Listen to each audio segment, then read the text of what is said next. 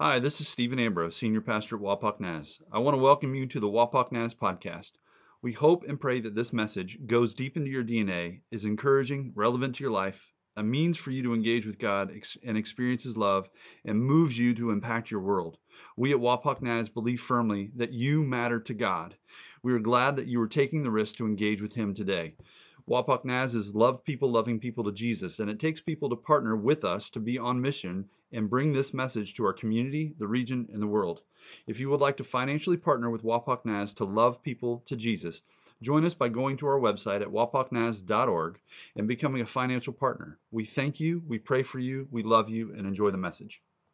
Just challenge you, encourage you to continue to financially give to the Lord and to this ministry through the joy boxes at the exits or on wapaknaz.org/give. And we often thank you for mowing the lawn and cleaning toilets and vacuuming and all those other things, but I just want to say thank you for giving. I know it is a sacrifice. I know it is a step of faith, and just want to say thank you very, very much. So, well, we continue today to raise the bar. Next week, I will not be here, and nor will Matthew be here, so I want to actually introduce you to the young lady who is going to be here, and you're not going to want to miss her. So, hopefully it works. And go. Good morning, Wapak Naz. My name is Bethany Chapman. I am the newest missionary up in Toledo with Co-Mission Toledo, and I'm also going to be your guest speaker next week. So I just wanted to take a quick second to introduce myself. Like I said, my name is Bethany, and your pastors, while they're out of town next week, have asked me to come in and be this guest speaker for you guys. So I'm just super excited to get to spend this week with you. I've been hearing a little bit about you guys as a congregation and as a church, and then a little bit about your series that you've been going through. First of all, you guys sound like an awesome church. I wish you weren't so far away. I could come visit more often. But this Raise the Bar series that you guys are in, I'm really excited to get to be a part of this because it's so true. God always is calling us to go to that next level, to raise the bar. And so I'm just excited to get to share with you a little bit about who I am, how God's called me to raise the bar in my life, and then to share a little bit with you about Co-Mission Toledo and how possibly we can partner together to continue to raise the bar in all of our lives and in our missions organization. So I'm really looking forward to being with you next week. I'll be praying for you guys over this coming week, and I hope that you'll be praying for me as well as I prepare this message and prepare to share what God has laid on my heart. I'll see you guys soon. Have a great week. So that's Bethany Chapman, and for many of you are actually quite new to Wapak Naz, and so Bethany Chapman, as she mentioned, she's from Co-Mission Toledo, and we have a history with Co-Mission Toledo. Co-Mission Toledo was planted out of the Church of the Nazarene, out of our district. Jacob Hawes was the pastor at Hope Community, and he just had this sense that he needed to plant Co-Mission Toledo in the inner city of Toledo because people were leaving the inner city of Toledo. The church was leaving the inner city of Toledo. And so several years ago, he started this movement of Co-Mission Toledo, and we, our memory sometimes fades, but I just want to remind you, we've partnered with Jacob and Co-Mission Toledo several times, both financially by providing him opportunity to speak here, but also we partnered with him so that we could provide a whole month's salary for Jacob and his wife so they can continue to do what they do. We've actually sent people up to Co-Mission Toledo to serve at the Believe Center, where the Believe Center is a rec center. And as a result of that day, they actually planted a church in the Believe Center. And so this is expanding, and Bethany Chapman actually was a part of Hope Community as well. She was a youth pastor in another church, and she moved into Co-Mission Toledo, and now she's a missionary. Yeah, I know. Americans, missionaries in our own cities. Yes, that is a thing. It happens.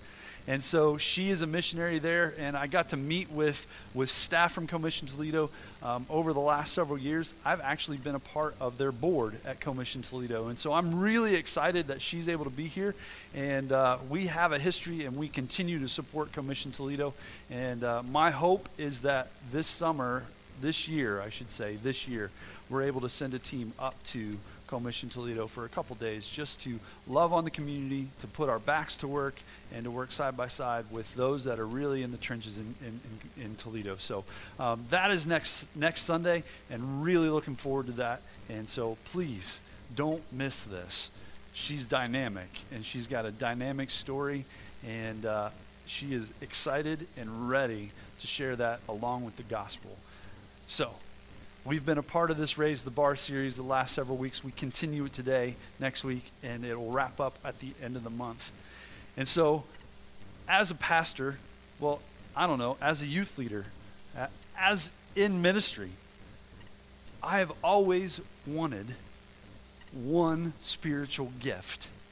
And actually, I think a lot of other people have wanted me to have that too. But the more and more and more and more that I pray for it, I realize it's not even a spiritual gift, and God's not going to give it to me. It's mind reading. I've never been able to read minds. Have you? I mean, it's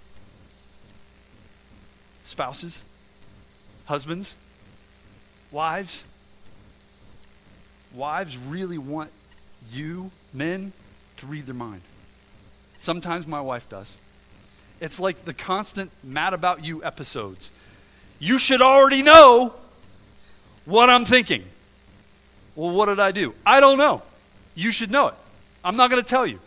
I've always wanted the ability to mind read, especially it would work right here in the church very, very well, but I've never had that ability. And the fact is, I'm pretty sure no one in this room has that ability. If you do, I'm really curious. Let's talk after service. But unfortunately, none of us have that ability. None of us have that skill. And sometimes it catches up with us, right? Let me ask you a question. How do you conflict? Do you conflict well? If there is conflict in your life with another individual, do you have healthy conflict? No matter if you are the offender, the offended, no matter the degree of offense or the intensity of pain, hurt, anger, frustration, no matter if it was unknowingly or knowingly done, directly or indirectly, how do you conflict? How do you deal with it? Do you go into passive aggressive mode where you push it all down, and then every now and then it'll come up when you least expected through a sharp tongue, a cold shoulder, a negative comment, silent treatment? Maybe you avoid and you ignore. You know the conflict's there and you just go the other way.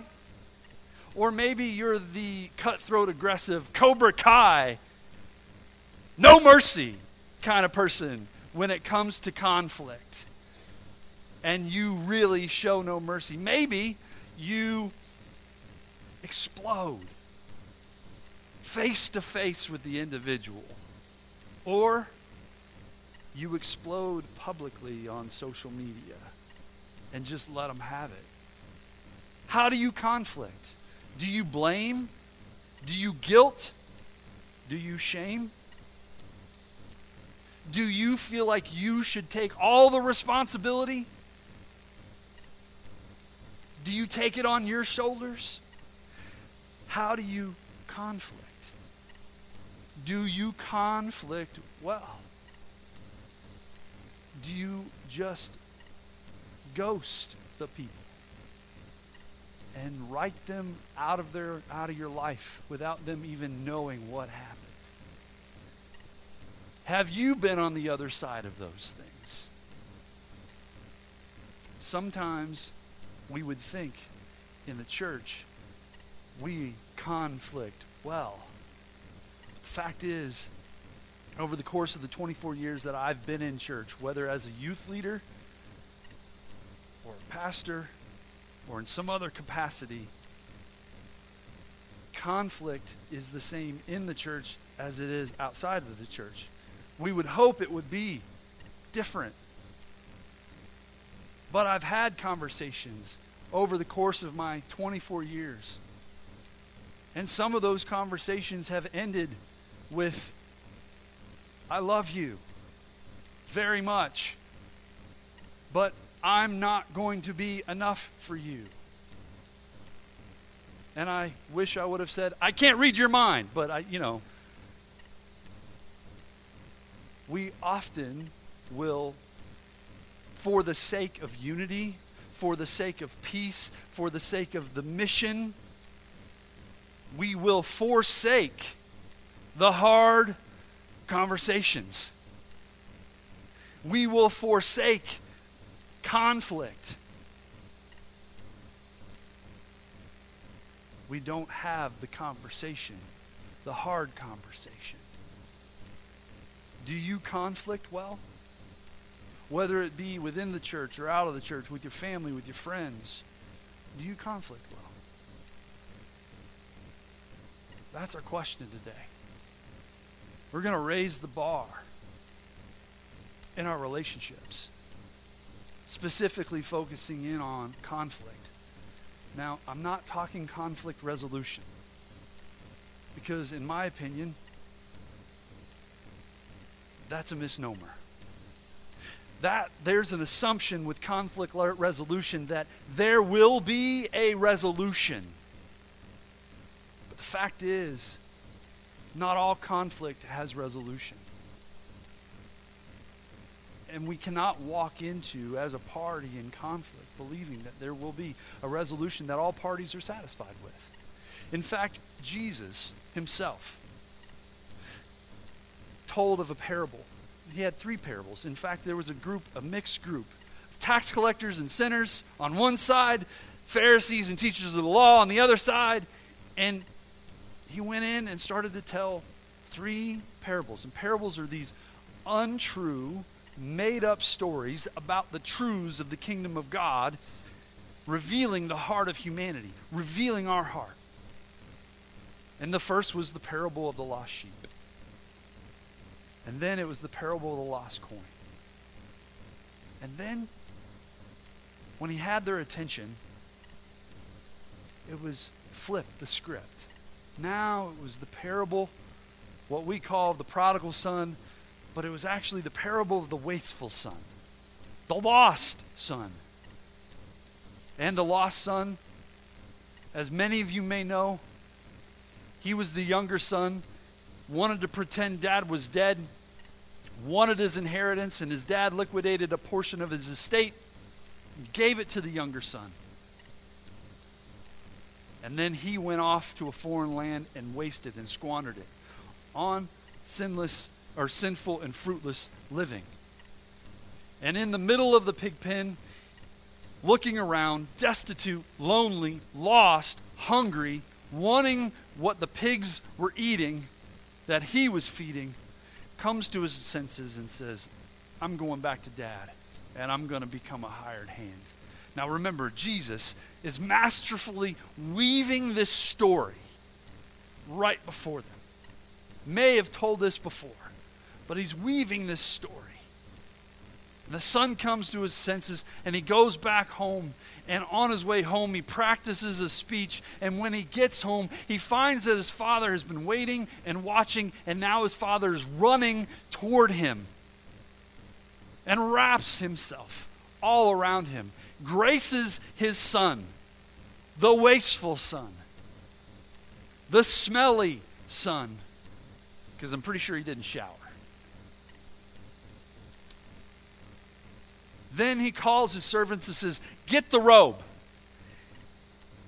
get the sandals, get the ring, all symbols of the family, by the way. And then he says, get the fattened calf and slaughter it. Let's celebrate. See, God is a God of celebration. We must not forget that.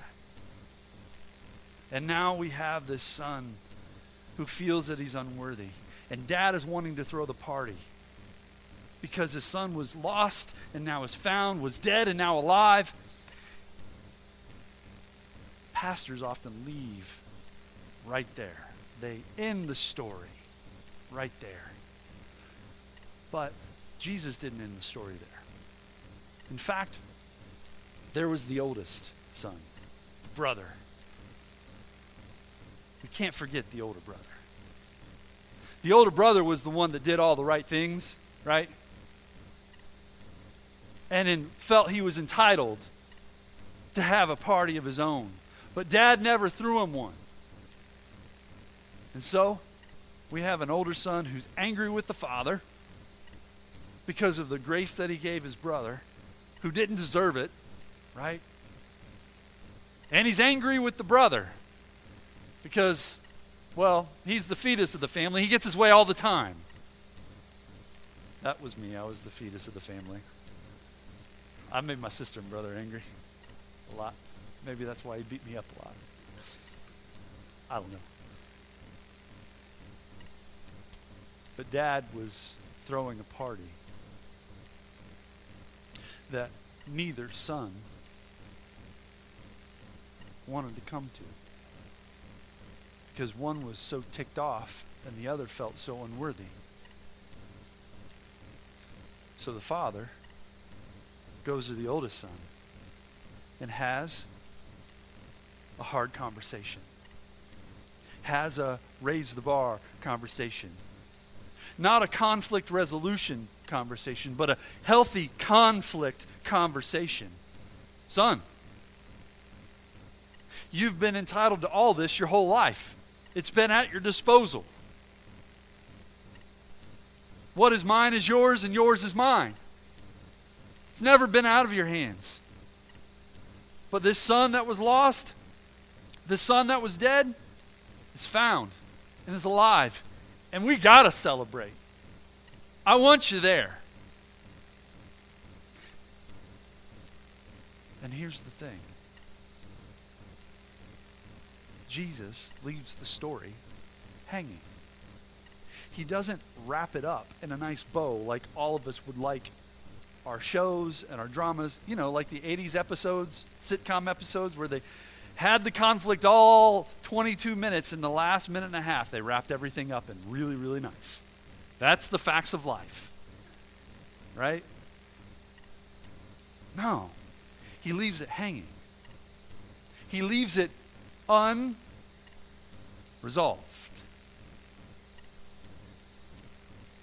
In his way, Jesus was having a healthy conflict conversation with the tax collectors and sinners and with the Pharisees and the teachers of the law. Because he had a meeting out of his hands for a moment. And at one point they all agreed, yeah, that son got what he deserved. He should be in a pig pen. But flips the script. Folks, we are going to raise the bar in our relationships by how we conflict. Today's the day we flip the switch. And we're going to learn it from Jesus and Peter. Because there was a hard conversation that Jesus had with Peter that I think we often just brush aside. So would you please open your scripture to John chapter 21. John chapter 21. Open up your scripture or pull out your phone. John chapter 21.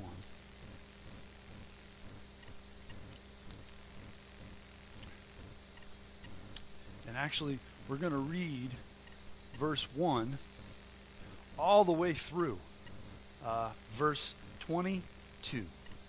It's a little bit long, but that's okay. You'll stay with it. It's a good story. It's a great story. Verse 1. Afterward, Jesus appeared again to his disciples by the Sea of Tiberias. It happened this way. Simon Peter, he's going to be our focal point, and Thomas, called Didymus, meaning twin, Nathanael from Cana in Galilee, the sons of Zebedee, that would be James and John, and two other disciples, whom we don't know, were together. I'm going to fish, Simon Peter told them. They said, we'll go with you. So they went. They went out, got in the boat, and that night they caught nothing. Sounds like an Ambrosian fishing trip. We never caught anything. Early in the morning, Jesus stood on the shore, but the disciples did not realize that it was Jesus. He called out to them, "Friends, haven't you any fish?" "No," they answered. He said, "Throw your net on the right side of the boat, and you will find some." When they did, they were unable to haul the net in because of the large number of fish. Then the disciple whom Jesus loved, hint, that's John, said to Peter, "It's the Lord." As soon as Simon Peter heard him say, "It's the Lord," he wrapped his outer garment around him, for he had taken it off. More than likely, he was a bit naked, okay? And jumped into the water. The other disciples followed in the boat, towing the net full of fish, for they were not far from shore, about 100 yards, a football field. When they landed, they saw a fire of burning coals. This is pretty important. A fire of burning coals with fish on it and some bread. Jesus said to them, "Bring some of the fish you have caught." Simon Peter climbed aboard and dragged the net ashore. It was full of large fish, 153 to be exact, for you accountants out there. But even with so many, the net was not torn. Jesus said to them, "Come and have breakfast." Remember, this is the resurrected Jesus eating with the disciples. Come and have breakfast. None of the disciples dared ask him, "Who are you?" They knew it was the Lord. Jesus came, took the bread, and gave it to them, and did the same with the fish. That's another important detail. We'll come back to that. This was now the third time Jesus appeared to his disciples, and after he was raised from the dead. And you were wondering, where's the hard conversation? Here it is.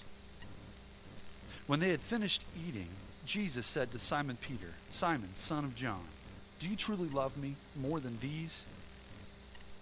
"Yes, Lord," he said. "You know that I love you." Jesus said, "Feed my lambs." Again, Jesus said, "Simon, son of John, do you truly love me?" He answered, "Yes, Lord, you know that I love you." Jesus said, "Take care of my sheep." I don't know if Jesus or Peter was hard of hearing, but Jesus went for a third time, right? Jesus said, for the third time, said to Simon, son of John, "Do you love me?" Peter was hurt.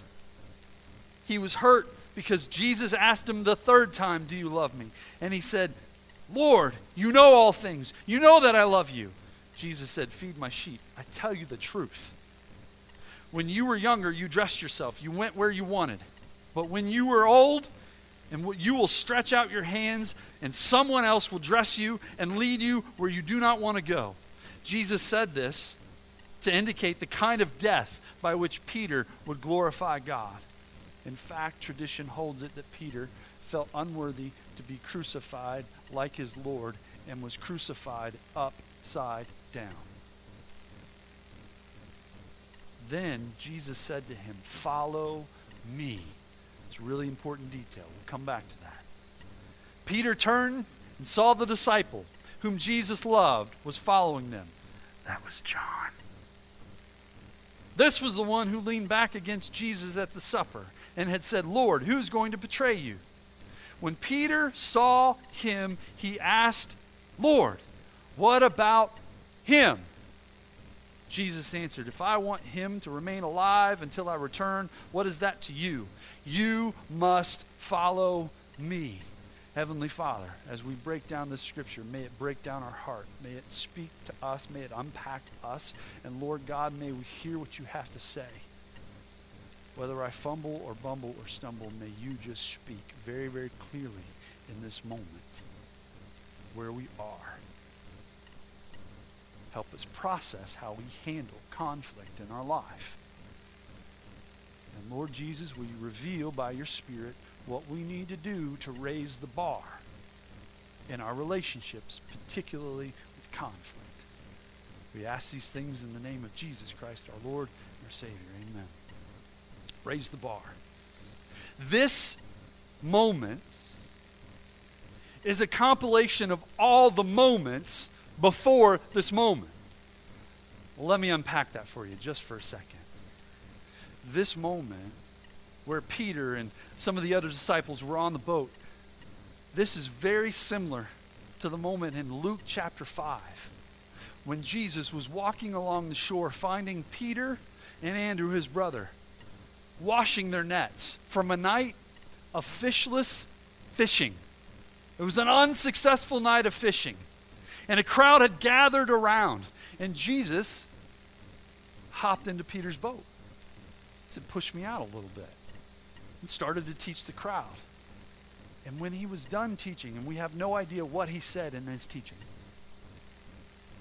he said, cast your net out into deep water. Well, Lord, we haven't caught anything all night, but because you said so, I'm going to do it. And lo and behold, a miraculous catch. So much so that the boat was sinking. Oh, sounds like John 21, but a little bit different. Go back to the coal fire just for a second. Peter is the one that jumps out of the boat when he sees that this is the Lord. The last time he jumped out of a boat, he actually walked on water and went to Jesus. This time he jumps out of the boat and he swims to shore to Jesus. And there he sits around a coal fire. And what does Jesus already have in hand? He has fish and he has bread. He already's got breakfast cooking. Man, I love it. He loves to eat. He will be called a Nazarene. Yes. He already has breakfast ready to go. And the breakfast is very specific. What is it? Fish and bread. And when the rest of the crew come in and sit down, what does Jesus do? He breaks the bread. He gives thanks and breaks the bread and gives them the food. And he breaks the fish and gives them the fish. Jesus is setting up this conversation because this is a pivotal conversation. It's important to have this conversation with Peter. And he's reminding Peter of all these moments. That fish and that bread, it reminds Peter and the rest of the crew of when they were out and there was a large crowd. And they said, hey, Jesus, send them away. They need to eat. You feed them. Well, what do we have? Well, there's 5 loaves and 2 fish. All right then. Jesus gave thanks, broke the bread, and also did the same with the fish and handed it to the disciples. And what did they do? They went out and they passed it to all the people in groups of 50s and 100s. And they're watching the miracle happen before their eyes. Not only did this happen with the feeding of the 5,000, this happened with the feeding of the 4,000. This happened twice. And they're sitting right with Jesus around a coal fire. And these actions that Jesus does, they remind them of those moments. They're sitting around a coal fire. Not only do they remember this moment, but they remember the moment that Jesus was on their last evening, the last supper, quote unquote, with his disciples, where all 12 were around the room. This is a moment that was set up by Peter and John because they were the ones that were to make preparations for the moment, but they forgot a detail, and that detail was to wash the feet. And neither Peter nor John stood up and became the servant to wash the feet of the crew. But it was Jesus that got up and took the towel and washed the feet of all his disciples, including the betrayer, Judas. And when Jesus comes to Peter, Peter says, no, don't wash me. And Jesus looks dead at him and says, if I don't wash you, you have no part with me. Well, then just do everything, head to toe. Only your feet are needed to wash. And it leads to that moment where Jesus breaks the bread and he passes the bread to his disciples. And he passes the cup as well. And he says, this is my body, broken for you. And this is the blood of the new covenant, my blood, poured out for the forgiveness of sins of many. Jesus is cleaning the cobwebs of their memory, like I need to have sometimes. Shaking them up a little bit, saying, do you remember this? Do you remember this? Do you remember this? Do you remember this? The coal fire last time we meet Peter around a fire, he was being called out by a junior high schoolgirl. Aren't you one of his? You're a Galilean. No, you're one of his. I don't know what you're talking about. I don't know him. And lo and behold, he hears the rooster crow. Remembering, hey, you will deny me 3 times before the rooster crows. The last time Peter was around a fire, he was called out and he denied Christ. He had scattered. He had only followed Jesus at a distance now, the same Jesus that he was following really, really closely before that moment. Jesus was setting up this moment. He was reminding Peter of all the moments before now, so that Peter remembered. You got to think about Peter for a second. When he denied Christ, Jesus actually turned and locked eyes with Peter.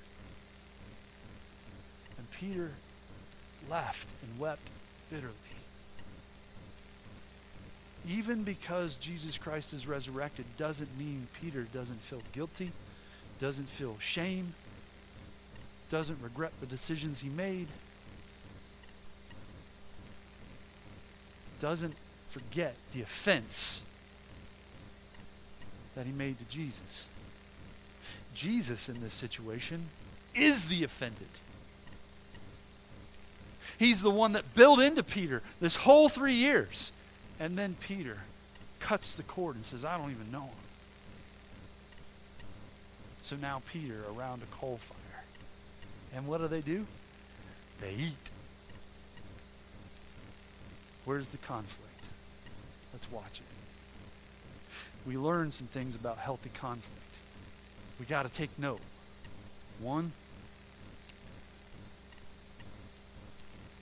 Jesus, it says, when they had finished eating, Jesus said to Peter. Now, we read the story and we'll just brush right over that statement. But in that statement, we see that Jesus initiates the conversation. Now, Jesus, being the offended, initiates the conversation with the offender. Doesn't always have to be the case. The offender can initiate the conversation with the offended. However, we've seen that Peter has played the avoidance card, right? He's ignored it. He knows there's tension. He feels guilt, he feels shame, and he does not want to deal with it. But Jesus initiates the conversation. And, mind you, he initiates the conversation privately. This isn't around the coal fire anymore. This is Jesus and Peter off on their own, having a conversation, a hard conversation, a raise the bar conversation, a conflict conversation. Well, Romans 12:18 says, if it is possible, as far as it depends on you,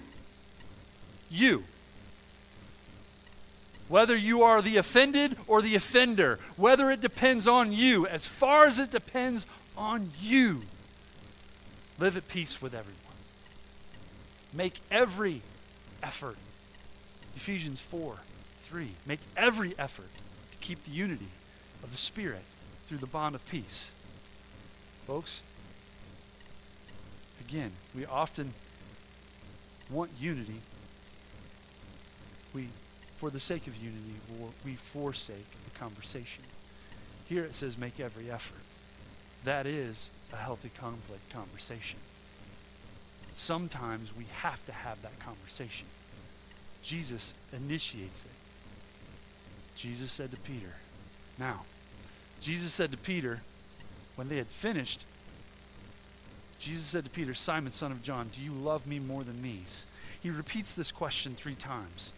And I'm not going to go into all the details. This is really Bible nerdy kind of stuff. But every time that Jesus says, do you love me? He says, do you agape me? Do you agape me? Do you choose me beyond anything else that you're doing? And in fact, we need to understand that Peter went back to his old way. What was Peter's profession before this moment? Before Jesus called him? He was a fisherman. This is what he did for his living. And now Peter was forsaking his calling. And Jesus says, do you love me? Do you choose me above these? Peter says, Jesus, I love you.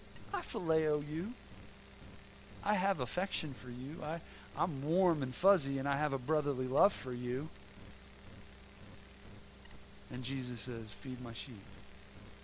And then he asks again, do you love me? Do you agape me? Do you choose me?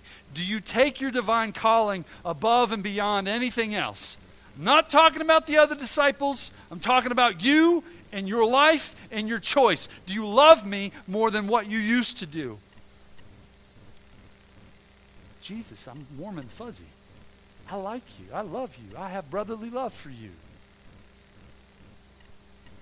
Then Jesus says, okay, a third time, I'm going to come to your level, just for a moment.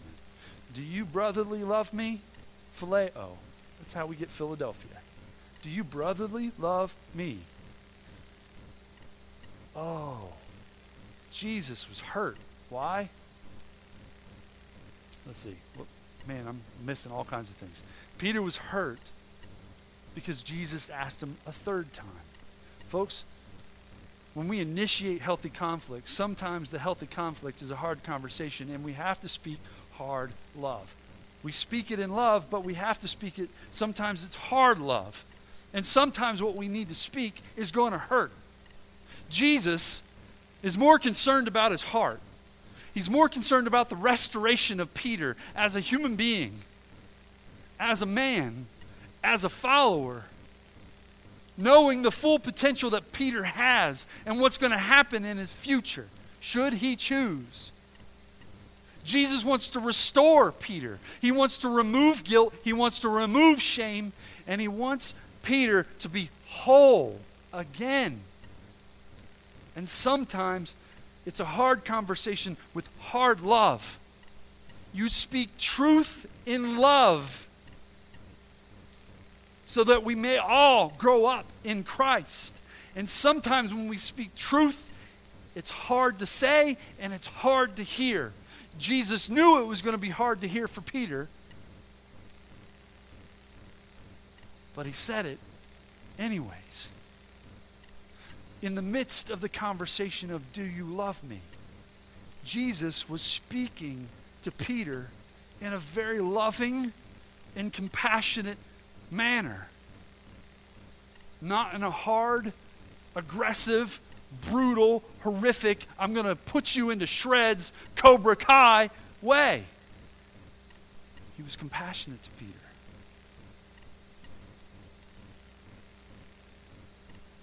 Peter was hurt. But Jesus needed to restore him. When I was a kid, sometimes I got my butt beat. Yes, that was a thing back in the 80s.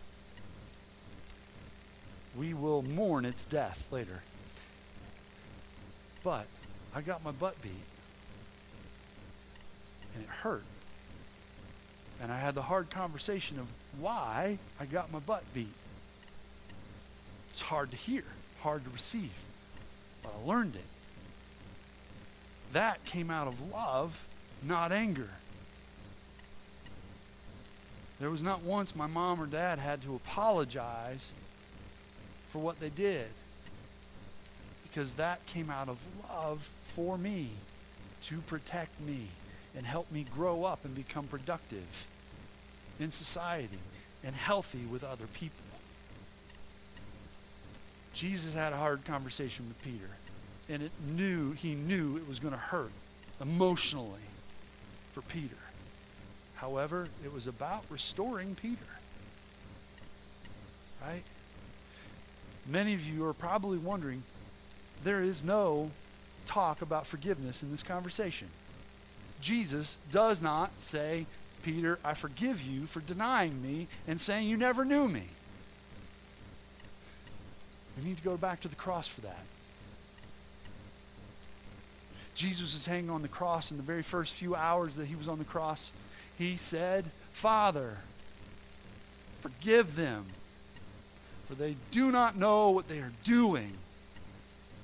We often relate that to the Roman centurions who were driving the nails into his feet, or to the chief priests and the Sadducees and the Pharisees who were mocking and appreciating the death of Christ. But Jesus is also thinking of those that he loved,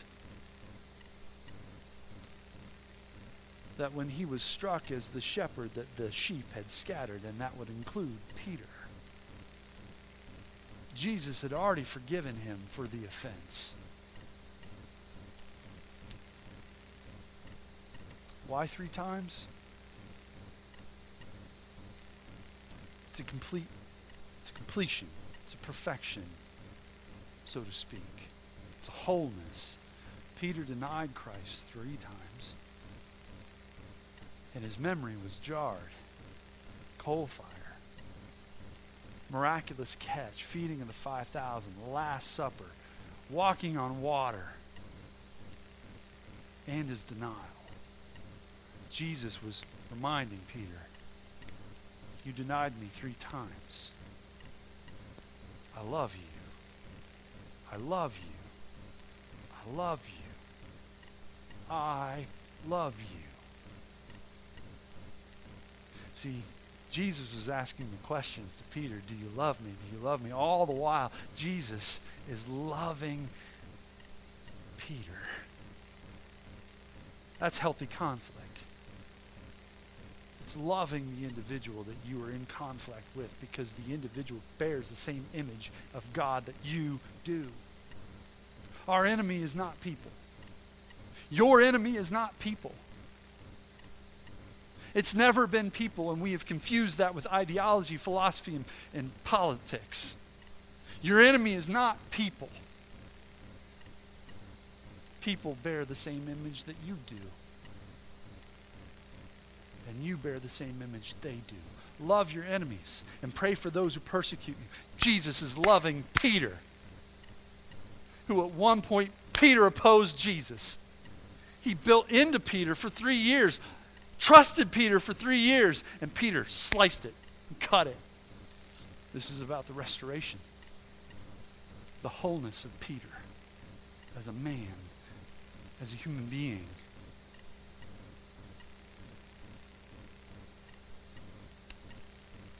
Peter is really good at avoidance, but he's really good at deflection too. We're professionals and artists in deflection, aren't we? I deflect with humor. I've learned that about myself. Sarcasm. Where did I learn that? Thanks, Dad. Appreciate it. Peter notices there's somebody following them. It's John, the one who wrote the book of John. And Peter noticed that and said, hey, Jesus, what about him? Healthy conflict needs to stay on the conflict. Jesus says, hey, listen, if I want him to stay alive until I return, what is it to you? This is about you and me, Peter. No one else. You and me. We clear? You and me. So follow me. The last time of the miraculous catch, what happened? Peter fell at his knees and said, Lord, go away from me, for I am a sinner. And Jesus says, no. Get up. Follow me. I'm not going to be distant from you. You need to be close to me. And Jesus says, follow me. It's reminding Peter of his true calling and who he was created to be. He was created to be whole and in the image of God and have that image restored in him. So our lessons. What do we learn about healthy conflict? 1, whether you are the offender or the offended, Initiate the conflict. Initiate the conversation. Don't do it publicly. Do it privately. Speak truth in love. Speak it with compassion. Because the other person's probably just as hurt as you are. Or the other person doesn't even realize they offended you in the first place because they don't have the mind-reading gift that I've always wanted. They may not even know that they've been offended or they offended you. Speak truth in love. And listen. Jesus listened to the words of Peter. Do you agape me? I phileo you. Do you agape me? I phileo you. Another deflection tactic wonderfully proposed by Peter. Jesus listened. Speak truth in love. And be quick to listen and slow to speak. The best evangelical tool that you could possibly have. If you want to know how to witness 101, evangelize 101, outreach 101, ask questions and listen. Ask questions and listen. You don't need to let them know you know it all. You just let them talk so that they know they're heard and they know they're loved. Just listen. Speak truth in love, even if it's hard love, and listen. Be quick to listen and slow to speak. And seek to restore. Not necessarily the relationship, right? Restore the human being. And restore yourself. Love the Lord your God with all your heart, your mind, your soul, and your strength. And love your neighbor as yourself. You need restored in conflict as well. The relationship may not necessarily be restored, but the human beings in the conflict can be. That's our goal in healthy conflict. So, speaking truth in love, we will in all things grow up into Him. Today, we have been challenged to flip the switch, to raise the bar, to up our game, to have the conversation with those that have been offended and with those who have offended. Hurt, frustrated, wronged, toes stepped on. It's not junior high anymore. Don't do it through other people. Have the conversation. Have the conversation because you never know.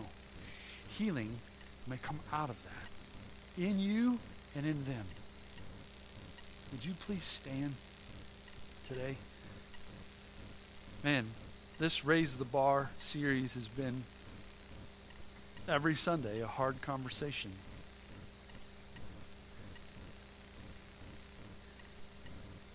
I really hope you don't feel like you've been beat up, but we've got to be challenged.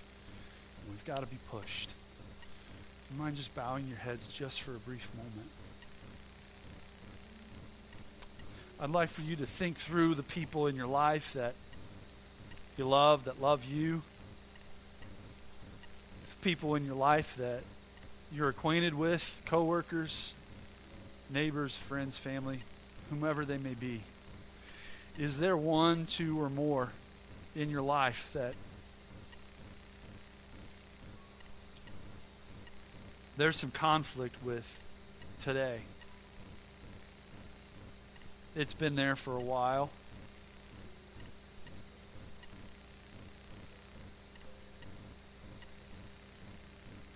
And that yet maybe, just maybe you need to initiate the conversation. Never had the conversation, just need to initiate it. Is there someone who you feel like you've offended,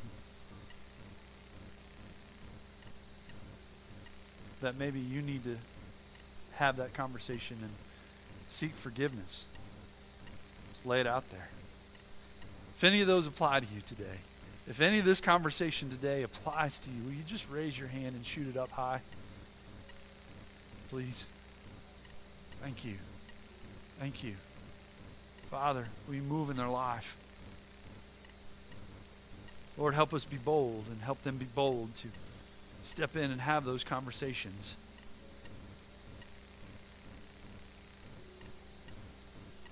Give them wisdom to navigate the words to say, when to say them, and when to be quiet and listen. Lord, help them speak truth and love, and help us all as a body of Christ to move in the direction of healthy conflict. Father, I firmly believe that we are a unified church. I've seen it. I've seen it come together. It's been amazing. Lord, may we not, for the sake of peace, not have a healthy conflict and settle for false peace. I don't want that in my life. I don't want that in this body. You don't want that in this body. You want us to have true, pure, honest, genuine peace amongst each other and ourselves. Lord, bring healing. May our people be people that initiate that conversation and are bold to speak truth, but truth in love, to have the hard conversation. And may it bring a deeper unity, a deeper peace, and may it restore human beings to the dignity and the image of Jesus Christ, of the Creator, our God, that you've fingerprinted all over us. Lord, we love you. We trust you and we praise you. And it's in your name that we ask these things today. Amen. Folks, I love you. May you love the Lord your God with all your heart, your mind, your soul, and your strength. Will you please love your neighbor as yourself? Have a wonderful day. Starting point will start here in a few minutes. Thank you for listening to the Wapak Naz podcast. We hope you are moved deeply to step into God and the hope and future He has for you, and that you are moved to be salt, light, and yeast in your community and to love people to Jesus.